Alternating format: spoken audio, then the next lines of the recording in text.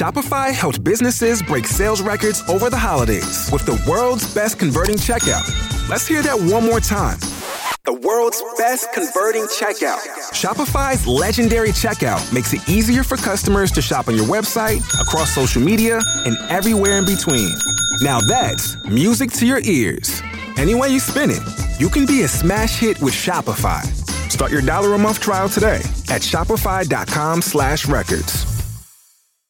Lucky Land Casino, asking people, what's the weirdest place you've gotten lucky? Lucky? In line at the deli, I guess? Aha, in my dentist's office. More than once, actually. Do I have to say? Yes, you do. In the car before my kids' PTA meeting. Really? Yes. Excuse me, what's the weirdest place you've gotten lucky? I never win and tell. Well, there you have it. You can get lucky anywhere, playing at LuckyLandSlots.com. Play for free right now. Are you feeling lucky? No purchase necessary. Void where prohibited by law. 18+. Terms and conditions apply. See website for details. You're about to experience a life-giving message from Bishop Kevin Foreman, the People's Bishop and Pastor of Harvest Church. We exist to lead people to totally love God, love people, and love life as one church in global locations. Find out more on our website at www.harvestchurch.church or get our app by texting the word harvest to the number 877-552-4746. Your faithful giving is how we continue to bring life-giving messages like these to you. So bless what blesses you in our app or online at www.harvestchurch.church/give. Now here's today's life-giving message. I don't believe the pulpit is something to be prostituted. So I only put people in front of you that I believe in what they have to say, and I trust that I'm not going to have to clean up what they said after they finish. You got to hear me. When you're a shepherd, you care about what's released over the sheep. You care about what's released to the people. Lift your Bibles. Let's make our confession of faith together. Let's go. For God's glory, this is my best year yet. To the word I'm about to hear, I believe, I obey, I manifest, and that settles it in Jesus' name. So, God, we tell you that we are open and we are ready. Speak to us tonight, God. We need to hear a word from you. We come against every distraction. We come against anything that would take our focus off of your word tonight, God. Father, we pray that tonight, even as we prepare to minister a word about resisting the devil, Father, I pray that we will literally put a resistance in this atmosphere. A resistance in our minds, a resistance in our spirit, God. We resist every negative thought. We resist every negative ideology. We resist anything that would oppose the flow of the Holy Ghost.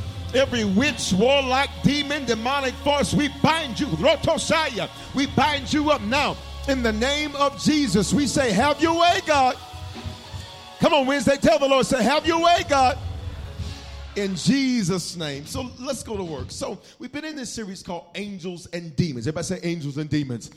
And it's a series, a Christmas series like you've not heard. It's a Christmas series like you've not heard. And the purpose of it is to ensure that we understand there's always something supernatural that's going on behind what you see in the natural. I taught you, and we opened this series with an angel that is in fact our adversary. And we began demystifying the devil. One of the greatest tricks of the enemy is that he has created a mystification about him, whereby people do not understand what they're dealing with. And when you do not understand something, you cannot confront something. For many people, they have made the devil way bigger than he really is, and consequently, they see it as if God has an enemy, as if God has an equal. So we began to demystify the devil, and we learned this, that the devil's already defeated. Open your mouth, say he's already defeated. Now, we ended last week learning that the devil is disarmed and defeated, but he uses devices to tempt us to forfeit. Pay attention. He cannot take anything from you. He's got to get you to give it up. You better hear me. He can't take your joy. You got to give that to him. He cannot take your peace. You got to give that to him. He can't take anything. You've got to forfeit it and give that to him. That's why 2 Corinthians 2:11 says, lest Satan should take advantage of us, for we are not ignorant of his devices. So this message tonight is how to resist the devil. Everybody say how to resist the devil.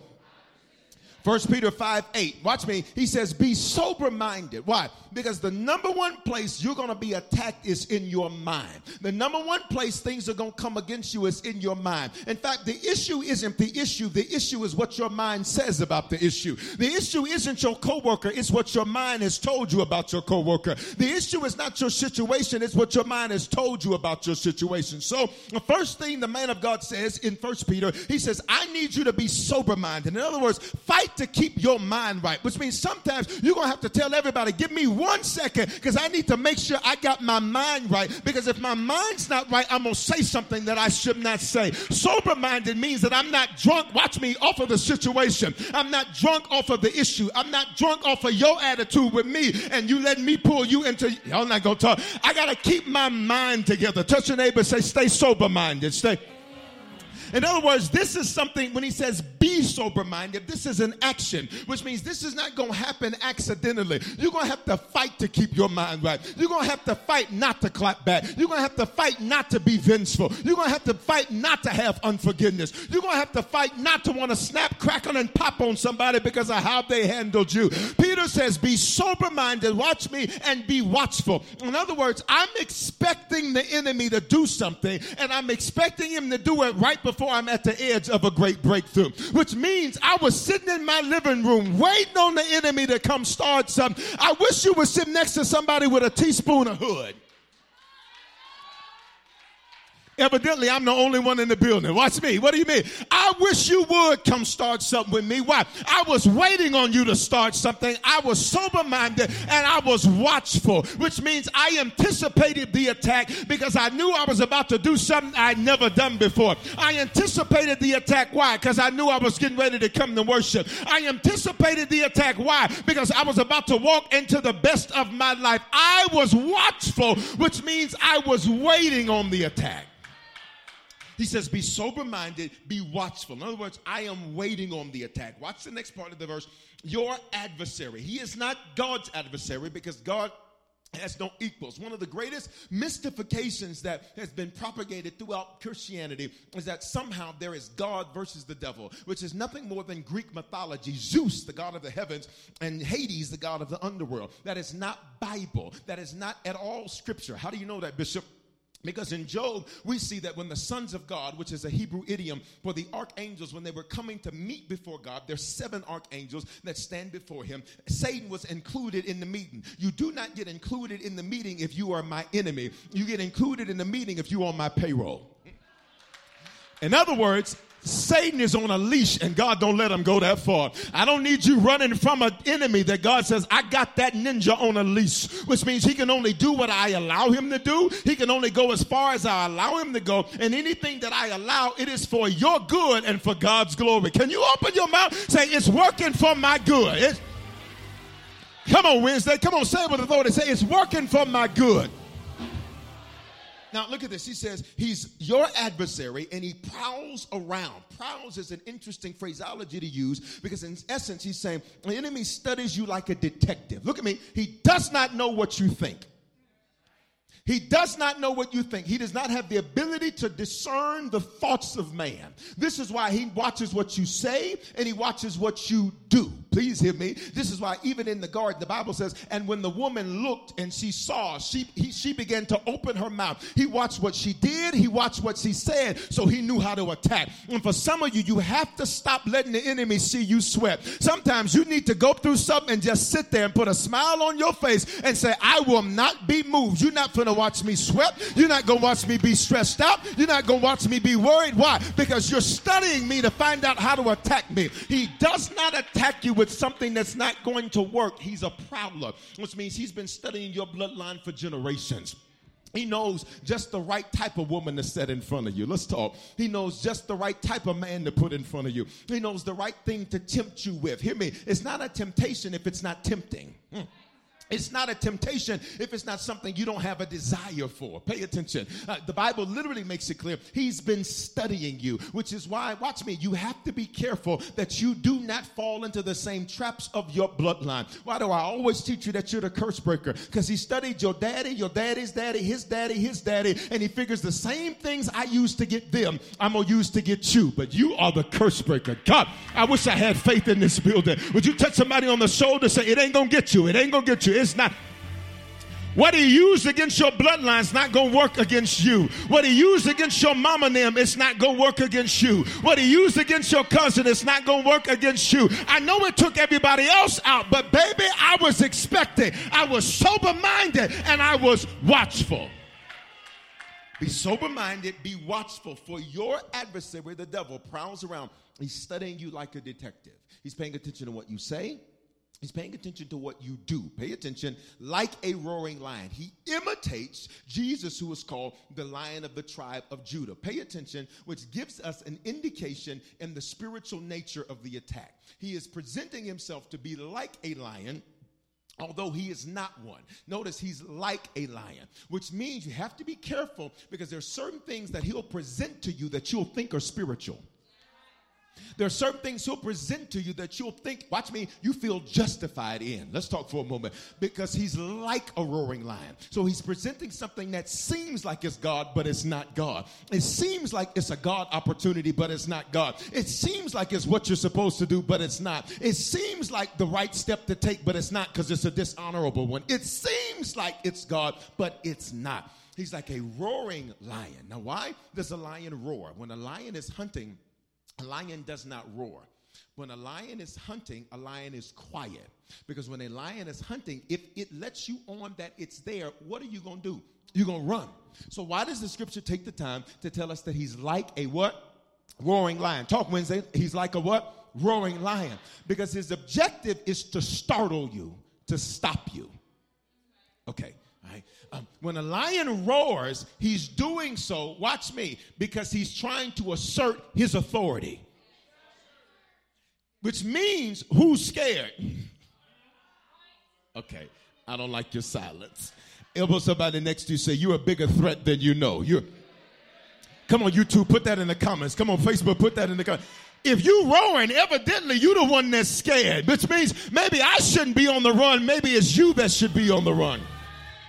He is like a roaring lion. When he roars, the objective is to startle you, to get you to drop what's in your hands, to drop your assignment, to drop your focus. Watch me. Do you not know that an unfocused person is never going to accomplish anything? That's why he says be sober-minded, because the enemy needs you to drop your focus. So he roars to get you to drop your focus. But I need you to prophesy over yourself. Say, that won't happen again. Yeah, you're not going to be distracted from serving again. You're not going to be distracted from your assignment again. You're not going to be distracted from what God told you to do again. He is like a roaring lion. What's the last part of the verse? Seeking someone to devour, which means he can't get everybody. He cannot get everybody. Who can he get? The sober ones. Who can he get? The watchful ones. Who can he get? The ones that aren't threatened by a roar. The ones that aren't threatened by a crazy text. The ones that aren't threatened by a crazy email. The ones that aren't threatened by a crazy message. I need every ounce of punk in you to leave you tonight. Let's talk. I need you to have, the Bible says in Proverbs 28 that the righteous are as bold as a lion, which means if he's like a roaring lion, check me out. Baby, you brought the wrong fight to the right man, because you're about to get... You're going to wish you never started nothing with me. You're going to wish you never messed with me. You're going to wish you never came against me. He is like a roaring lion seeking someone he can devour. Now look at verse 9. Here's the text. Resist him. Now that's crazy. He said, I ain't going to send him nowhere. You resist him. All right, on 3. Everybody open your mouth, shout, resist him. 1, 2, 3. All right. Now just like say it like you for real though. Like December, what's today? 14th. Like December 14th, 2022 is the last day that any attack is ever going to be successful in your life. Now, if you don't have faith, I don't want you to say nothing. I want you to sit there and do nothing. But for the rest of us, I need you to say this thing with so much authority that hell gets a message that you ain't the one to be tried. On 3, shout resist him. 1, 2, 3, resist him. Because if he acting like a lion, but you are a lion, it's about to be 2 lions going back to... Resist him. Pay attention. Pay attention. Firm in your faith.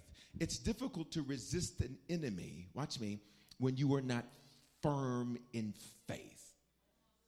It's difficult to be firm about plan A when you've already developed B, C, D, E, F, G. It's difficult to be faithful to what you're called to do when you've already created some things that you're not called to do to be backups in case your calling don't work out. Okay. He said, be firm in your faith, which means you can lie, but I can detect a lie. You can tell me something, but I know enough to counteract what you're coming at me with. Resist him, firm in your faith, knowing that the same kinds of sufferings are being experienced by your brotherhood throughout the world. So what is he saying? He's saying everybody dealing with this, which means you're not the only one. Right? So every time the enemy tries to make you feel like you're the only one dealing with that, somebody say everybody dealing with it. But watch me, but he's not getting everybody. He's not getting everybody. Now, this is not what Satan looks like. This is a Halloween costume. I want to be very clear because he might have a blue dress on. Listen. This is a Halloween costume, but I need you to get the point. He's using the same bag of tricks on everybody. And for those that haven't peeped game, the game is working. But then there's you. God, I wish I had faith in this building. And it's not going to work against you. See, watch me. Your praise doesn't even reflect that you believe that. Because some of y'all, you spent your whole life running from somebody that had no teeth. He's like a lion. He's not a lion. He can't bite. He just roars. I need you to open up your mouth and say, it won't work against me. All right, let's go. So let's look at this. What are some of these devices? On Sunday, our guest taught us that God gives you an angel to get to your future. And in opposition to your future is the enemy. Look at Matthew 4:1. It's on the screen. Then Jesus was led up by the Spirit into the wilderness to be tempted. This verse trips me out. Then Jesus, God in the flesh, the anthropos, 100% God, 100% man. So much man you can't believe he's God, so much God you can't believe he's man. He was led up by the what? By the Spirit. Where? Into a wilderness. Which means every wilderness isn't punishment. I want to talk now. Some wildernesses are to qualify you for your next. I'm about to preach now. What does wilderness means? It's a period and place of testing and temptation. And for anybody that's been in a wilderness moment, I need you to lift your hands and worship God. Why? Because that is not necessarily a punishment. It's to qualify you for your next. He was led up by the Spirit. God took him there into the wilderness to be tempted by the devil. In other words, before Jesus began his public ministry. Jesus is 30 years old at this time. And he says, before I'm going to release you, pay attention. Before I'm going to release you, pay attention. Before it's going to happen for you. Before anybody's going to know your name. Before anybody's going to know your business, let's talk. Before anybody's going to know your ministry, before anybody's going to know what you're called to do, I got to make sure that when I take you there, you can stay there. I got to make sure that you're not going to act crazy when I take you there. I need to make sure you're not going to get money hungry when I take you there. I need to qualify you for your next. Touch 3 people around you, say, he's qualifying you. He's qualifying you.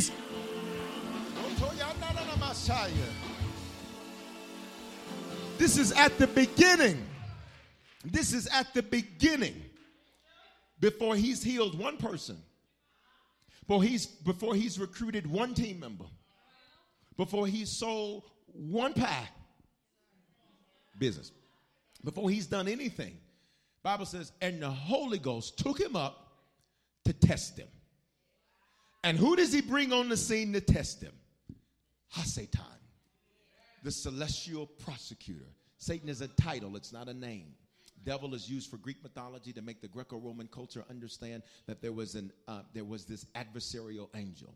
I need you to pay attention. Come here. Well, you got a mask on. Come on, you still there. I love you, though. Come on. So I'm going to be the Holy Ghost. Come on, be the Holy Ghost. Come on. All right. Okay. All right, Jesus. We've been waiting. For 30 years, I've been getting you ready. I've been preparing you. I've been making sure you got the right information. I let you be a tecton, carpenter. Carpenter is too small of a word. Tecton means builder. You were a general contractor. I needed you to know not how to do everything, but how to bring everything together.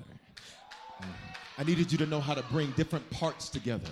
I needed you to know how to get the plumbing together. I needed you to know how to get the woodwork together. I needed you to know not how to do it. I needed you to know how to pull it together. Because you're about to pull together something that's going to last. You're about to build my church, and the gates of hell itself shall... Woo! Would you elbow somebody and say, he's been getting you ready. He's been getting you ready. What you thought was insignificant, God says, I'm getting you ready. I need to teach you. I need to develop you. I need to make sure you got the right knowledge. So for 30 years, I've been having you be a tecton in Greek. You're a builder, okay, because you're about to build something that's going to last thousands of years. You're going to be here 3.5 years. It's going to last for over 2,000. That's tough. Oh, my God. Lay your hands on yourself and say, what you're building is going to last. It's going to last. It's going to outlast you. It's going to outlast you. It's going to be your children and your children's children and your children's children's children. He's the God of Abraham, Isaac, and Jacob. What you're building in 22 is going to be a generational thing.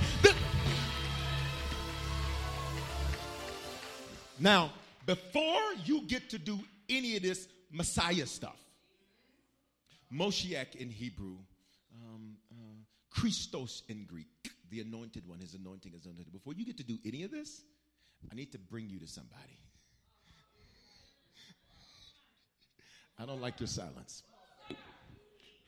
Before you get the new promotion, I need to introduce you to somebody. Your silence is gone. I'm going to throw this mic at you. Watch me. Before I anoint you to heal, I'm going to take you through your own. Before I use you in a great way, I need to introduce you to somebody. I need you to hear me. It was God that took him to the devil. Y'all ain't saying nothing. It was God that took him to the enemy. It was God that said, let me introduce you to you. Because you're about to qualify for this. Woo! And when you get it, ain't nobody going to be able to take it away. Slap somebody, high five, say, God's going to qualify you for this one.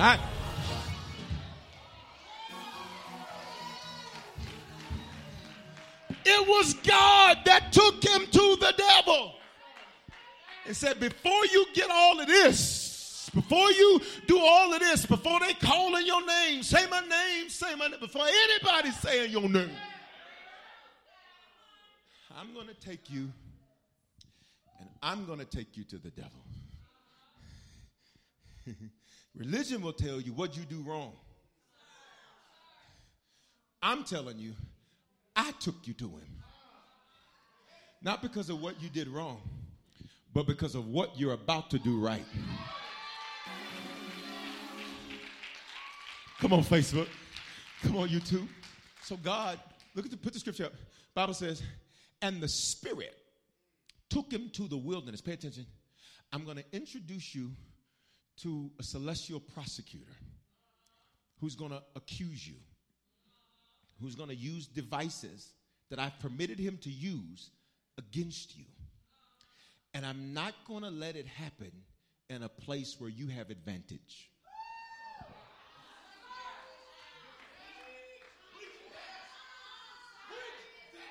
You are not in Bethlehem.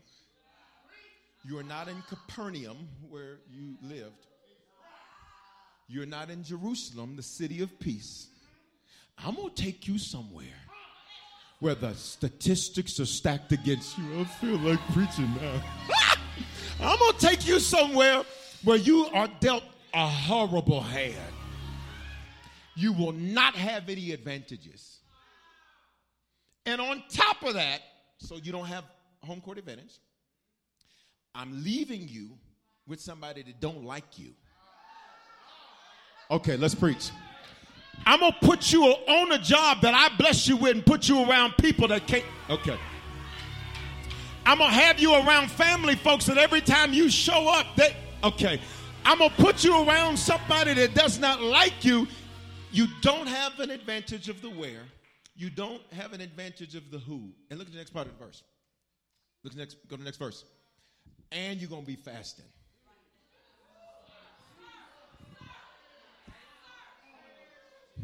Which means you don't have the advantage of medicating the moment. Y'all ain't gonna say nothing.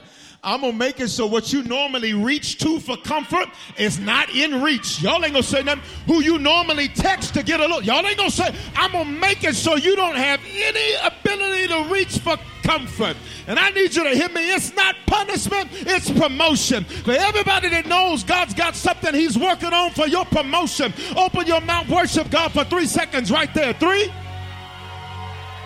2.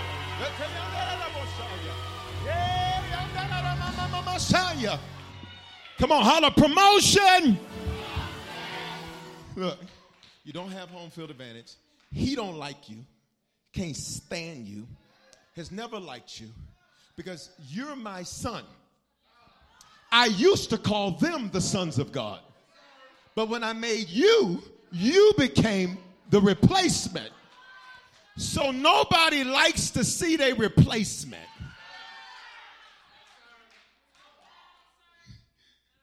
And when he had fasted for 40 days and 40 nights, afterward, let's read this verse together. He was hungry. Look, I don't need 40 days and 40 nights. Give me 4 hours. And I'm going to be hungry. He does not have home field advantage. He does not like you. You ready? You also are by yourself. Let's go. You are going to have to do this one, you ready? Alone. I don't anoint crowds. I anoint individuals. I anointed David in the midst of his brethren. This is not a crowd thing. So watch me. Watch me. You ready? Your spouse, they're going to be around. But they won't be in the same. See, for some of you need to give some of your spouses grace because you don't recognize while you good, they in the wilderness. Your friends, you can't reach for them. You can't reach this. You have to do this one by yourself. And for every person where you've been feeling alone, even though you've been around people, can I tell you, you're in good company because Jesus had to go through the same thing. But encourage somebody, touch them on the shoulder, say, you're going to make it, you're going to make it, you're going to make it, you're going to make it.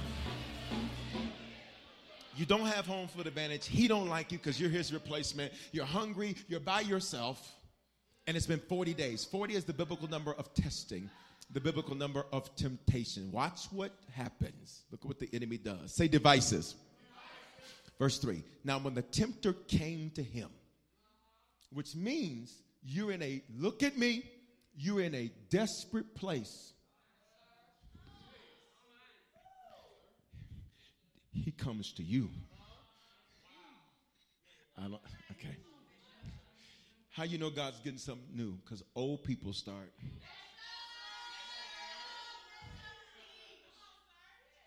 Watch me. Then the tempter came to him. Look next part of the verse. Look next part of the verse. And he said, okay. So what happens? We have a conversation. Let's go. So how do these attacks that the enemy releases begin with us? A conversation. You have to be careful who you have around you. Because sometimes simple conversation will turn into destructive actions. When a conversation is released, John 6:63 says, when words are released, words are spirit. And those words, they will bring either life or death. which means he said something. Pay attention. Let's see if y'all are a good class Wednesday. Which means he released something. Back it up. Let me back that thing up. If words are spirit, why did he not do something? He had to say something. Which means, watch me, this spiritual attack began through the form of a conversation that would introduce a thought. Okay, it's quiet in the building. Because some of y'all, watch me, you're too deep for your own good, so you miss him because you're punching at air. You ready? He says, if you are the Son of God, stop. Ninja, you already know. Son of God is a Hebrew idiom for God in the flesh, which means you already know who he is, but watch me, but you've got to introduce doubt. Pay attention. You've got to introduce fear. You've got to begin to make him question if he is who he is. Watch me. He's not on home court advantage. You don't like him. He has nobody else, and he's been fasting. If you are loved by God, if you are called by God, if you are really something, if you, this one if, say if. He says, if you are the Son of God, command that these stones become bread. In other words, prove yourself. Pay attention. You ready? Pay attention. What does the enemy want him to do? The enemy wants him to first doubt himself, then prove himself to somebody he doesn't have to prove himself to. We live in a generation full of people who want to prove themselves to people whose opinions do not matter. I need you to get delivered from the opinions of people. Oh my God. Lift your hand and say, God, deliver me from people's opinions. If.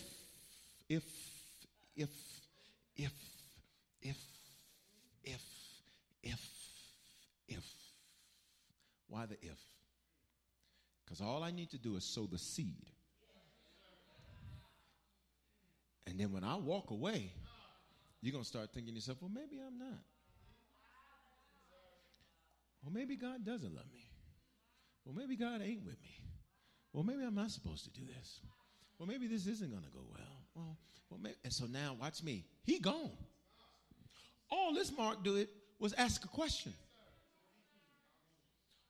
And that question has now sent you on a place, look at me, where now you're not sober-minded. Because you drunk off a question. So you're going through your whole day being clumsy because of a question. You're going through your whole day, you ain't prayed because of a question. You're going through your whole day, you ain't worshiped because of a question. You sitting in church tonight and I got to beg you to lift your hands because of a question. Now, when the tempter came to him, he said, if you are the Son of God, command, first of all, who you talking to? I made you. Who you talking to? If you are the Son of God, command these stones to become bread. Watch Jesus' response. Look at his response. But he answered, it is written. How did he overcome everything the enemy said? Pay attention. He didn't dwell on it.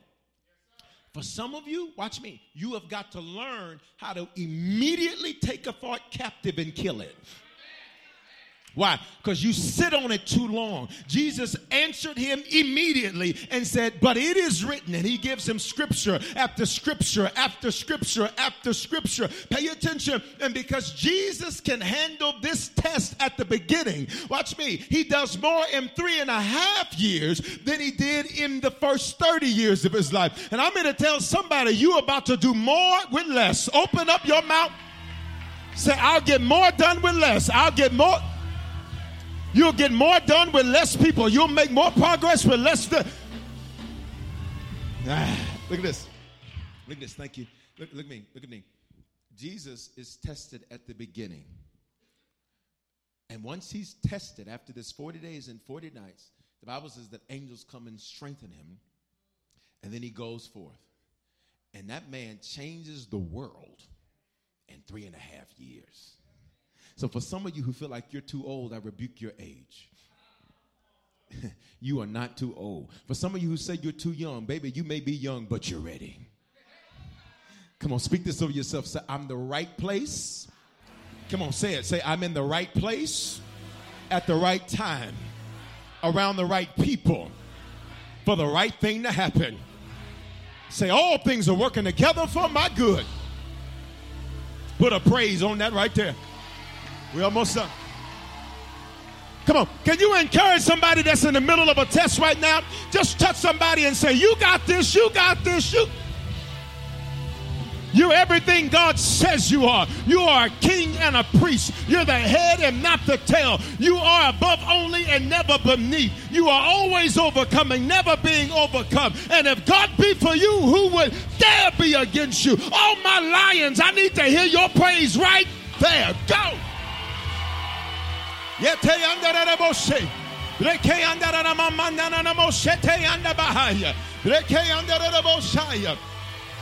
Come on, come on. Everybody say yes, Lord. So let me give you real quick. Can I give it to you real quick? Let me give you the 4 devices. I can't get through all of them. Let me just give you 4 devices real quick that the enemy uses. Well, how did Jesus respond to every test? It is written. He doesn't have home field advantage. This guy doesn't like him. Doesn't like you either. Which is why you can't play with the enemy. You can't say it's just a little sex. Because he hates you. Y'all ain't gonna talk? You can't say it's just a little drug. Y'all see, I don't like your silent. No, I'm not saying it to judge you. What I'm saying is if this dude hates you, you can't give him anything to use against you. He hate me, I can't stand this mark either. You ready? I said, you ready? So Jesus responded to everything. Watch me. It is written. So look at this. Here's the first thing. If the word isn't understood nor studied, you can't resist. If the word isn't understood nor studied, you can't resist. Okay, I'll say it again. If the word isn't understood nor studied, you can't resist. Let me prove it to you. Matthew 13:19. Whoever hears the words of the kingdom and does not understand it, when the wicked one comes, snatches away what was sown into his heart. Heart in scripture is the Greek word here, cardia, which means mind. Where's the battle? Your mind. And does not understand it. The wicked one comes, snatches away what was sown in his heart. This is the one who received the seed by the wayside. So watch me. If you don't understand the word, then the enemy then can use that against you. This is why you have so many Christians, watch me, that live defeated lives because they do not understand the word. I need you to open up your mouth and say, but Lord, give me understanding. I pray that every time you get in the word, God bring you understanding so you're never left with confusion, so that you're never left with a lack of clarity. But then if it's not studied, pay attention. Shouting is good. Worship is good. Praise is good. All that is good and important. But watch me. I've seen some Christians where that's all they got. And that cannot be you. Say it cannot be me. Because notice what Jesus didn't do. He didn't shout at the devil. It's quiet. He didn't worship. It's quiet. That's good. Worship is good. Praise is good. Shouting is good. I'm going to have you do it 8 more times tonight. But that's not how he resisted the enemy. He resisted the enemy by saying, I know that you out of order. I know this thought is out of order. I know this is not the way I'm supposed to think about this. You ready? Jesus said, it is written. Okay, which means when you receive the word, you have to understand it. To understand it, you have to review. What is study? It is simply review. This is why we have YouTube, we have podcasts, this is why we have all these resources that are made available to you. Why? So you can go get an understanding of the word. So that you don't ever have to leave saying, I don't know. You should never leave. I remember going to church, and I'd be like, people are like, what was church about? It was good. What did he talk about? It's good, though, because you felt good, but you didn't get better. And the Bible says the word is sharper than a dual-edged sword. What does that mean? It's supposed to cut both ways, which means when a message is coming forth, something ought to convict you. Y'all ain't saying nothing. It ought to make you say, woo, okay, all right. And then the same, watch me, once it cuts something away, watch me, then it's adding something new because it's alive. The Bible says it's like living bread. It's like living water. This thing is alive. It's sharp, but it's also alive. Let's look at this second device. You ready for this one? Doubt, pride, and fear. Let me show you this one. This one was pretty interesting. Look at this. 1 Chronicles 21:1. Satan, the adversary, stood up against Israel and incited David to count the population of Israel. He took a census. Okay. This makes sense. You're the king. Don't you need to count what you got? David, you're not counting for purposes of a census. You're counting for purposes of pride. It's quiet in the building. Look at verse 7. Now God was displeased with this act of arrogance and pride. But I'm a king. I need to know what I have. David, did you count what you had when it was me and you versus Goliath? David, did you count what you had when it was me and you versus the lion? Me and you versus the bear? Why all of a sudden are you concerned about resources now? I need you to open up your mouth and say, God is my provider. Oh my God. I don't need you worried about how you're going to get it done. I am your provider. And David, you're counting so that they'll be your provider. I don't like your silence. So I'm going to move you, Satan. I'm going to incite you. I'm going to instigate you. Before you go to war, you better count what you got. Before you move, you better make sure your money right.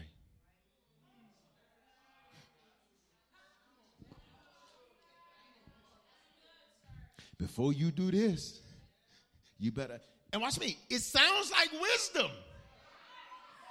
But the truth is you're doing it from a place of fear. And how does fear project itself? Pride. Now we finna kill this in your neighbor. And if your neighbor ain't been talking tonight, I want you to really mess with them extra tonight, okay? Just touch them on the shoulder, say, in the name of Jesus, I pray that every ounce of pride that's in you, that's gone tonight. Come on, Facebook. Come on, YouTube. Find you somebody else. Tell them, say, no doubt, no pride, no fear. God is your provider. God, I feel like shouting right through here. He's your provider. He's your Jireh. Don't you count? God says, I'll make sure you got everything you need and overflow. Say it again, Wednesday. Say, God is my provider. He literally said, this thing is displeased me that you have done. If you read the rest of the chapter, the Bible says that an angel of destruction is released because David took a census. He says, you counted resources as if you were going to only obey if you like to count. Shut up. God, that's good to me. You counted like you only going to do it if the count adds up. But I need to see if there's some people in this building and online that says, God, I'll do it because you said so. And I'm not worried about the count. I'm not worried about the resources. I will obey. Let's take 10 seconds and go old school and just tell them, yes, Lord, yes. Yes, Lord, yes. Yes, Lord, yes. Yes, Lord, yes. Yes, my answer is yes. The answer is yes. The answer is, tell them yes, Lord. I said, tell them yes, Lord. Here's the third one. Here's the third device he uses. So number one, you don't understand the word. So if you don't understand the word, he can snatch it. He'll get it because you won't even know. You won't even know what's happened to you. Number 2, doubt, pride, fear. Pride is nothing more than a projection of fear. It's the distortion of fear. You're fearful of the truth, so you lie. Pride. You're fearful people won't like the truth about you, so you lie. Pride. You're fearful that you won't have what it takes, so you project something. Pride. People with bad attitudes, that's nothing more than pride, which is insecurity and fear manifesting. So it becomes a hardcore exterior, so you can't hurt me because I've put a prideful shell on the outside. People who walk around with arrogance. You ready? Okay? But then look at this next one. Making your issue an infirmity. Now look at this. In Luke 13:16, Luke is a Gentile physician. He's a doctor. So Luke sees certain things, records certain things that others don't. He pays attention to it because by nature, when you're a doctor, you're looking at things. I remember we have a lot of medical people at Part Harvest, and one time I had a short sleeve shirt on, and one came up to me and said, "Excuse me, sir, please don't think this is weird." I said, "Well, we already kind of started it, kind of a little." She says, "You have great veins." I said, "Oh, okay." She said, "Yeah, you have great veins." He said, "Like, I just would, just love to just take a blood sample because you got." I was like, "Yeah, definitely on the weird side, but I get it. But I love you. I get it. Ready? All right, pay attention. He pays attention. He sees things that other people don't see. Now, watch what the scripture says. This is Jesus speaking. He says, "So ought not this woman, being a daughter of Abraham," let's stop right there. So during that time, she would be tantamount to what we would call somebody that's saved. So pay attention. "Should not this woman, who is a daughter of Abraham, whom Satan has bound," stop. She's saved, but bound. So watch me, because people will say, watch me, if you save, read your, right here. And how long? 18 years. "Should she not be loosed from this bond on the Sabbath?" Now, if you read the verses before and after, it refers to this bond. It refers to it as an infirmity. Now, pay attention. An infirmity is not an illness or a sickness. An infirmity is a person's belief about an illness or a sickness. An infirmity is the handicap that you develop because of your issue. It is what you tell yourself you can't do because of your issue. It is what you disqualify yourself for because of your issue. The Bible says we can do what? All things. And infirmity says, but I can't do that. But I can't do that. And God says, watch me, I need to get this woman free. Watch me. Her issue's not her issue. The fact that her issue has become an infirmity, she's been telling me for 18 years what she can't do.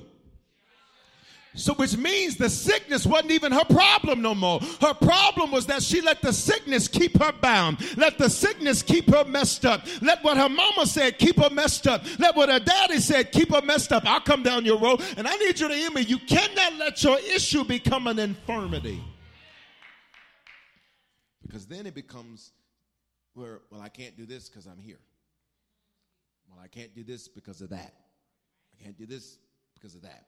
So now your issues become an infirmity. And for 18 years, this woman sat up and said, I can't do it.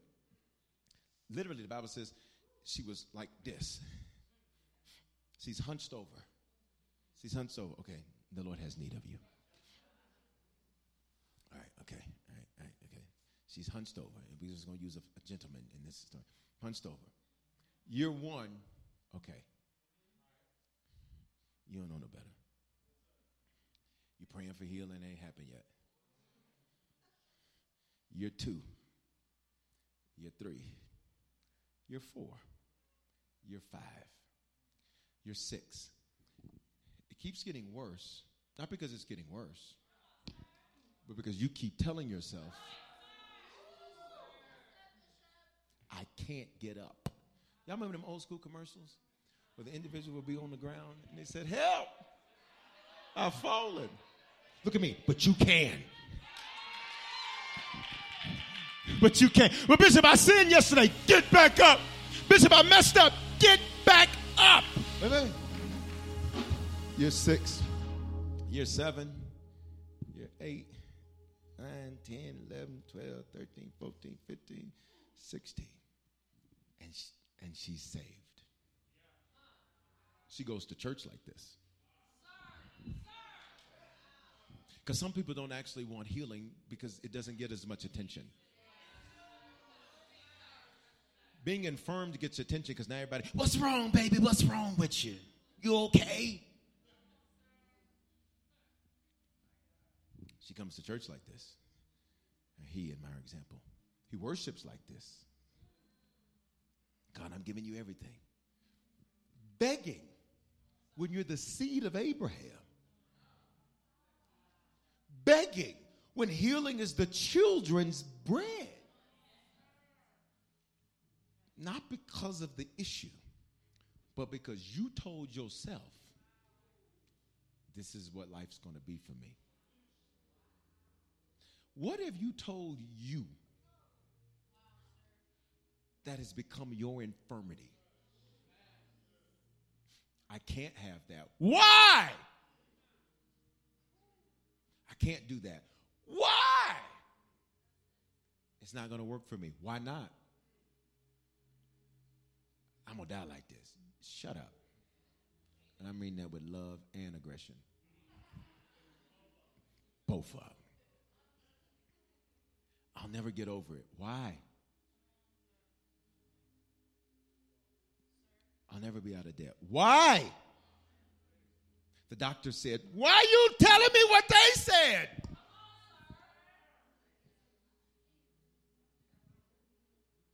Well, you know, the economy. No!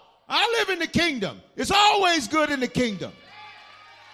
I don't participate in recession. I don't participate in lack.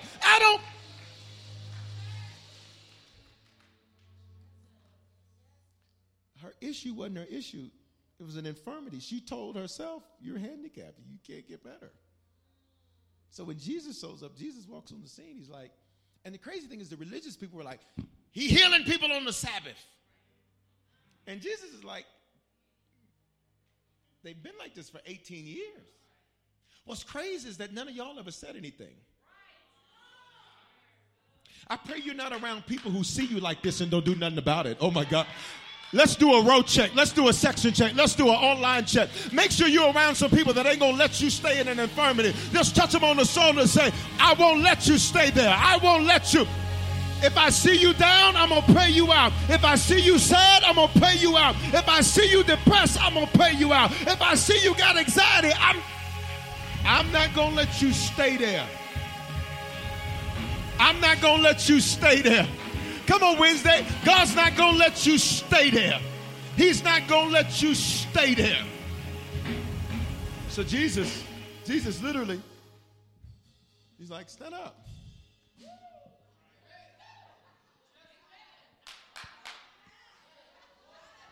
Look at me. She's like, I could do that? You about to do what you thought you could never do. I ain't playing with y'all. You about to do what you thought you could never do. What your daddy said you wouldn't do, you about to do it. What your mama said you wouldn't do, you about to do it. What the devil told you never do. Open up your mouth, and if you know you're about to do something you've never done, release worship for 5 seconds. Go. 5. And it's getting ready to happen. And it's getting ready to happen. And it's getting ready to happen. And it's getting ready to happen. Look at 2 people saying, and it's getting ready to happen. Come on, YouTube. And it's getting ready to happen. You're going to own what they said you couldn't own. You're going to purchase what they said you couldn't purchase. You're going to walk in what they said you could not walk in. Speak this over your life. We're about to go say, and it's getting ready to happen. Let's go. Let's go. Last one. Last one. Last one. Last one. Last one. Last one. Last one. Last one. But there's some people that they're going to see you next week. They saw you last time like this. They're about to see you walk in there like this. Last time they saw you, you were depressed. They're about to see you not having to take the same pills again, y'all. Oh my God. Somebody open your mouth and say, and it's happening for me. Last one. We got to go.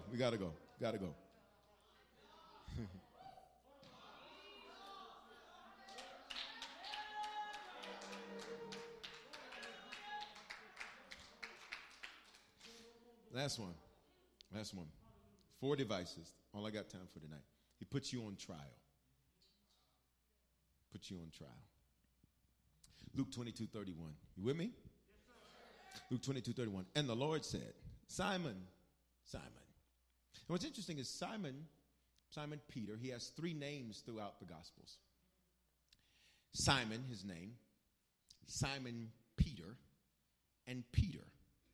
Simon means snub-nosed or arrogant.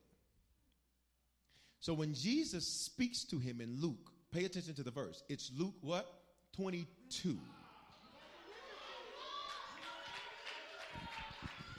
I'm going to help some of you explain what's been happening this year. He doesn't speak to Peter. He doesn't call him Peter. He says Simon. Peter, Petros, rock. Simon, snub-nosed, arrogant. I want you to pay attention to what he was putting on trial in 22. I'll set the mic down and give you an opportunity to respond because some of y'all clearly need an opportunity to just digest all of that. He didn't put Peter on trial. He put Peter's arrogance on trial.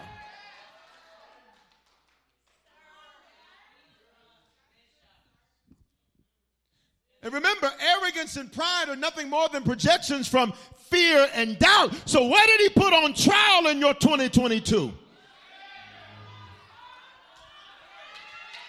If you don't look at somebody and say, God set you up, he set you up.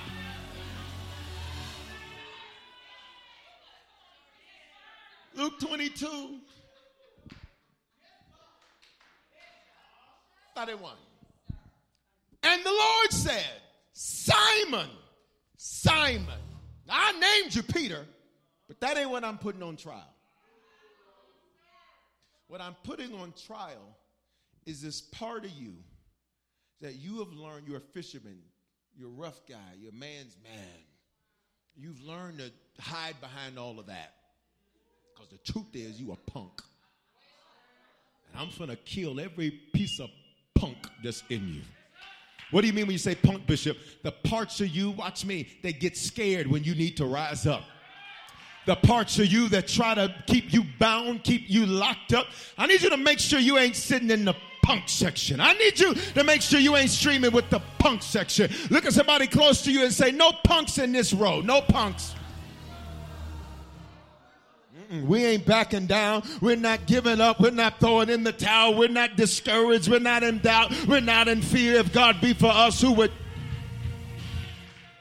Simon, Simon. Look at the verse.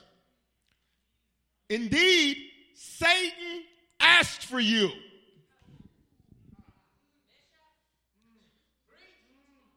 Where we get this from? Job chapter 1. We were having a meeting. And we had a meeting. He brought you up by name. He don't like you. And I hope you don't like him. He asked for you. He asked for you.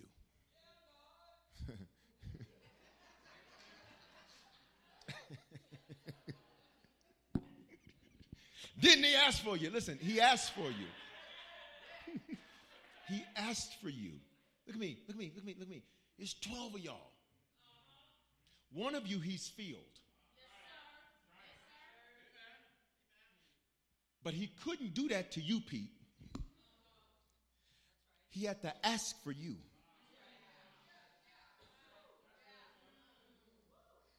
Because while you're going to make a few mistakes, after this trial, you're going to do more than all the others. I'm going to run out Grape Street. Satan asked for you, and here's what he asked for you for. He asked me, could he sift you? as wheat. If you look on the screen at the bottom, you will see a wheat sift. Literally, the wheat sift separates the chaff, which is inedible. It's a hardened exterior to the wheat. It protects the wheat in the elements, but it's inedible. It's not usable. You ain't gonna need that in your next. You ain't gonna need that in your next. You're not gonna need that where you're going. You're not gonna need that where you headed. Because Peter, you're gonna get up on one day, and on one day, 3,000 people are gonna get saved. He sifts you. Come on, tell somebody, say he sifts you. Oh, wrong neighbor. I need you to get somebody that when you touch them, they tell you that, but they put a praise that you're going to survive the sift. Tell somebody else, say he sifts you. But that ain't a bad thing, because everything that it needs to get up off of me, God is going to shake it up off of me. Everything that needs to detach from me, God is going to shake it up off of me. Every person that needs to get from around me, God is going to shake it up off. Somebody say, this is a good thing.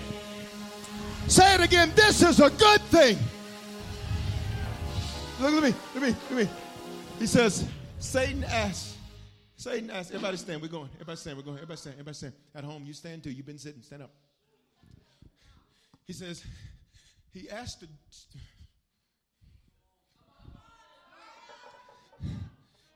to shake some stuff. He asked, could he shake you? Because maybe that's what you need to finally take your seat. Come on. Look at me. He asked to sift you as wheat. Say, this is a good thing. Open your mouth. Say, this is a good thing. Because I'm getting off every person that needs to get off of you. Every thought that needs to get up off of you. Every relationship that needs to get from out of your life. I need to shake everything from around you that needs to be shaken. Anybody that's dealing with a little shaking right now, I'm going to give you 5 seconds to praise God that the shaking is for your good. Go. Come on, YouTube. Come on, Facebook. Come on, rejoice that the shaking is for your good. That the shaking is for your good. That the shaking is for your good.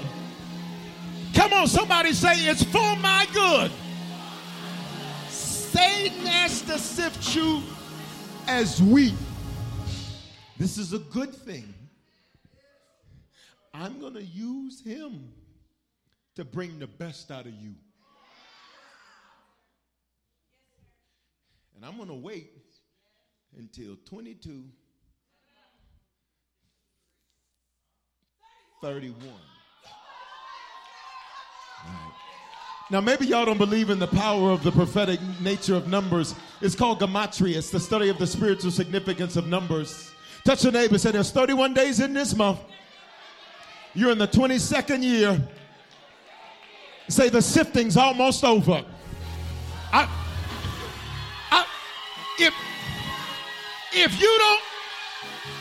If you don't open up your mouth and get the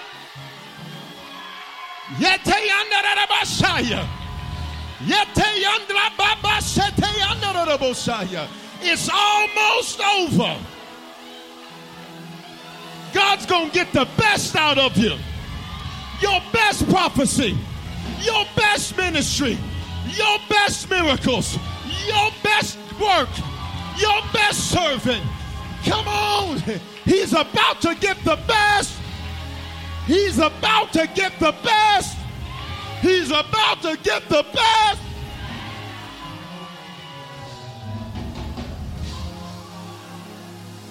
Let's go. Let's go. He has to sift you as wheat. Hear the next verse. Look at this verse. I didn't tell him no.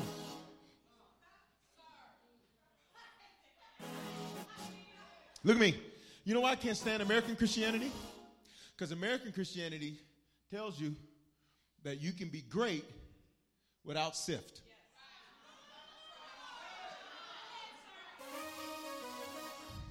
People tell you that God can use you and not sift you first. Ooh, would you just grab somebody? Matter of fact, just lean on them. Say, the sifting's almost over, though. Just lean on them. It's almost. Prophet, Jesus did not say, I told him he couldn't do it. He said, I prayed for you because I'm going to let this mark all up in your house, all up in your job, all up in your family, all up in your business, all up in your ministry, all up in your, I'm going to let him come shake. I didn't tell him not to do it. American Christianity says he's not going to let him do it. The problem is if I don't get sifted, then I can't be trusted. Because there's too much inedible chaff on you.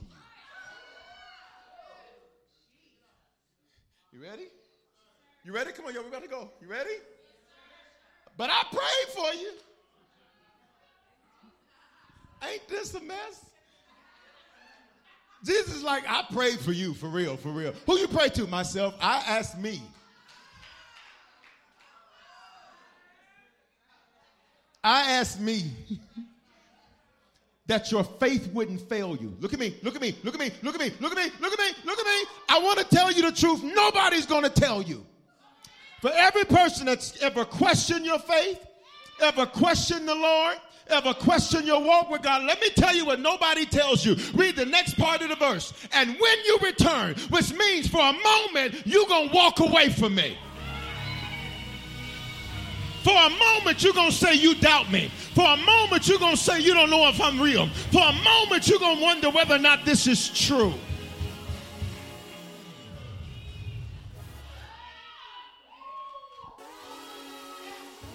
Come on, we got to go Wednesday. We got to go. Look at me. He says, I'm going to let him do this for your good. But look at me, Pete. Look at me, Pete. Look at me. And when you return, which means I ain't going to tell him, look at me, I ain't going to tell him what really went down. I ain't going to tell him that, Peter, you going look what you're going to do. Look what you're going to do. Look on the screen. Peter, you're going to deny and go back to your old life. And what's crazy is some people, watch me, you still come to church and lie, deny. And you've gone back to your old ways. But Jesus was like, I'm telling you up front, Pete, you're going to have some moments where you're like, this is too much. I can't do this. This is not working.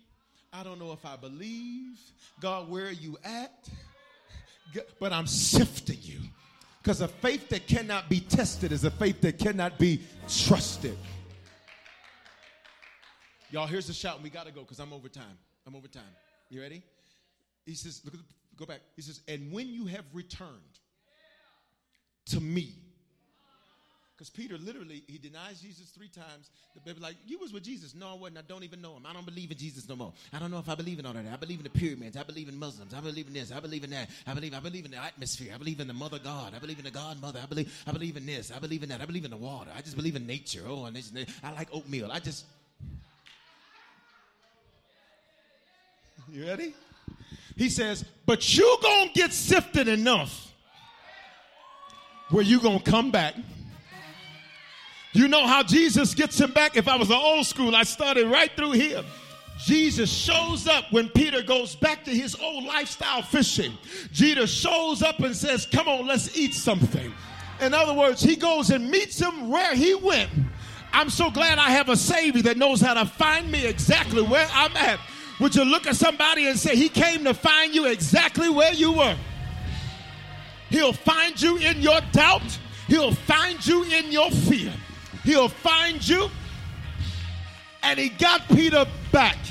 And he said, and when you get back, strengthen your brothers. In other words, tell them what you learned when you were sifted. Tell somebody, say, I got a testimony. Last part. Say, but. I like big butts. I cannot lie. Them other preachers tried it, didn't I? Biblical butts, right here. It's a biblical butt. Somebody say biblical butt. Let's get it. Let's get that clear. Jalen, Peter comes back after his sifting. After he lied, denied, ran away. I'm going to prophesy what some of you are walking into. And in Acts chapter 2, verse number 41. You ready? Say why 41? Now, if you don't shout, I'm leaving, and I'm not, I'll preach from Atlanta on Sunday. Y'all can have outreach and all of that. I'll see you. Let me know how it goes. Text me. You ready? 40 is the number of wilderness. It's the number of testing. 41 is the biblical number to exit the wilderness, to exit the test, to exit the sifting. Touch somebody next to you and say, it's almost over.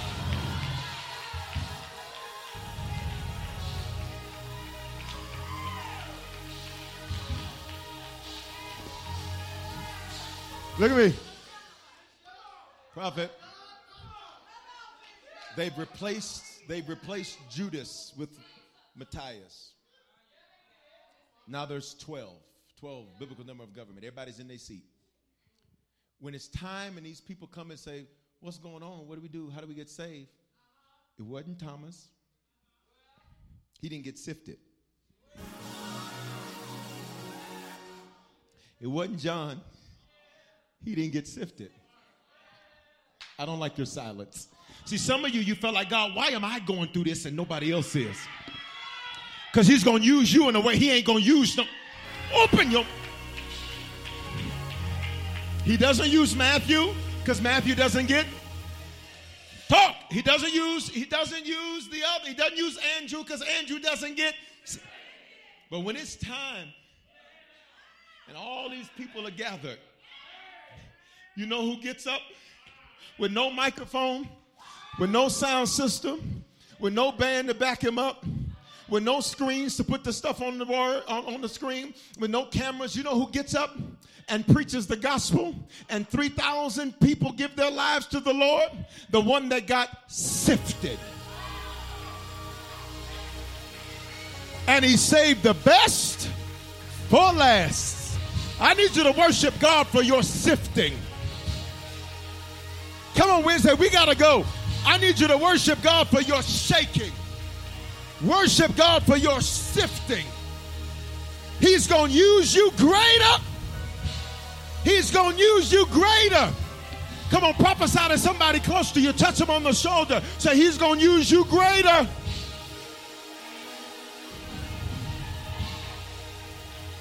Come on, I need your faith to stir up before we get out of here in the building and no line. Touch somebody on the shoulder. Say, he's going to use you greater.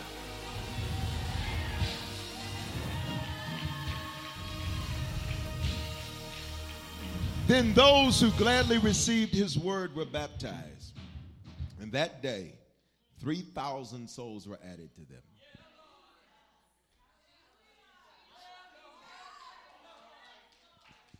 Peter's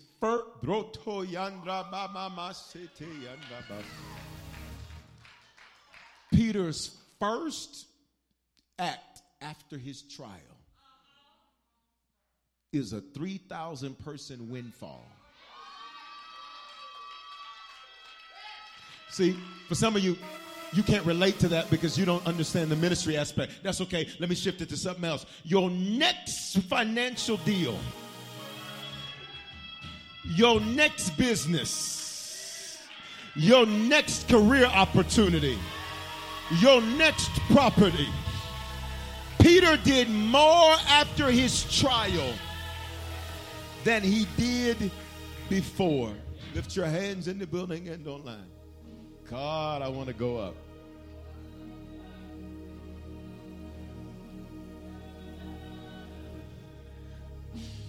We're about to go, but just open your mouth and worship for just a few seconds in the building. Come on, YouTube, Facebook, Instagram, just for a few seconds. Come on. God's going to use the enemy to put you on trial. But after he puts you on trial, you're going to do more. You're going to do more. You're going to do more. You're going to do more. You're going to do more. And it'll be easier. And it'll be easier. Because you've been sifted, so you ain't scared like you used to be. You've been sifted, so you're not fearful like you used to be. You've been sifted, so you got a boldness on you didn't have before. Hallelujah. Hallelujah. Glory.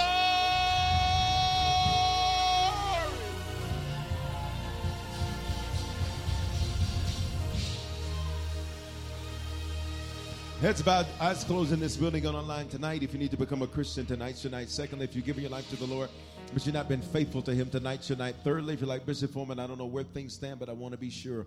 Wherever you're at tonight, in this building or online, where the majority of us are, on 3 in the building, you're going to raise your hand. Online, when I count to 3, you're going to do the hand wave emoji or say it's me. On Monday night prayer, 20 people gave their lives to the Lord on prayer.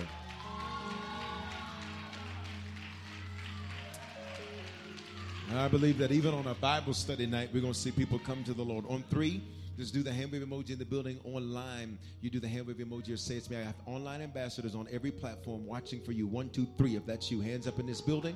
Online, do the hand wave emoji, say it's me, wherever you're at. Hallelujah. Everybody, quickly pray this with me. Say, Father, thank you for dying in my place. Come on, talk. Say, thank you for your love for me. I confess with my mouth and I believe in my heart that you are my Lord and my Savior. Give me the grace to be a faithful Christian from this day forward. I believe by faith that I am yours. Give me the grace to be a faithful Christian from this day forward. In Jesus' name. You just prayed that prayer for the first time. Take your phone out. Text Harvest to 55498. Click the button that says salvation. Did you make a decision to become a Christian for the first time or recommit your life to Jesus? We want to help you make Christianity a lifestyle and not just a hobby. So just text the word decision to 877-552-4746 and we'll send simple next steps so you know what to do next. We're praying for you and congratulations. Remember, your faithful giving is how we continue to bring life-giving messages like these to you. So bless what blesses you in our app or online at www.harvestchurch.church/give. Remember to love God, love people, and love life.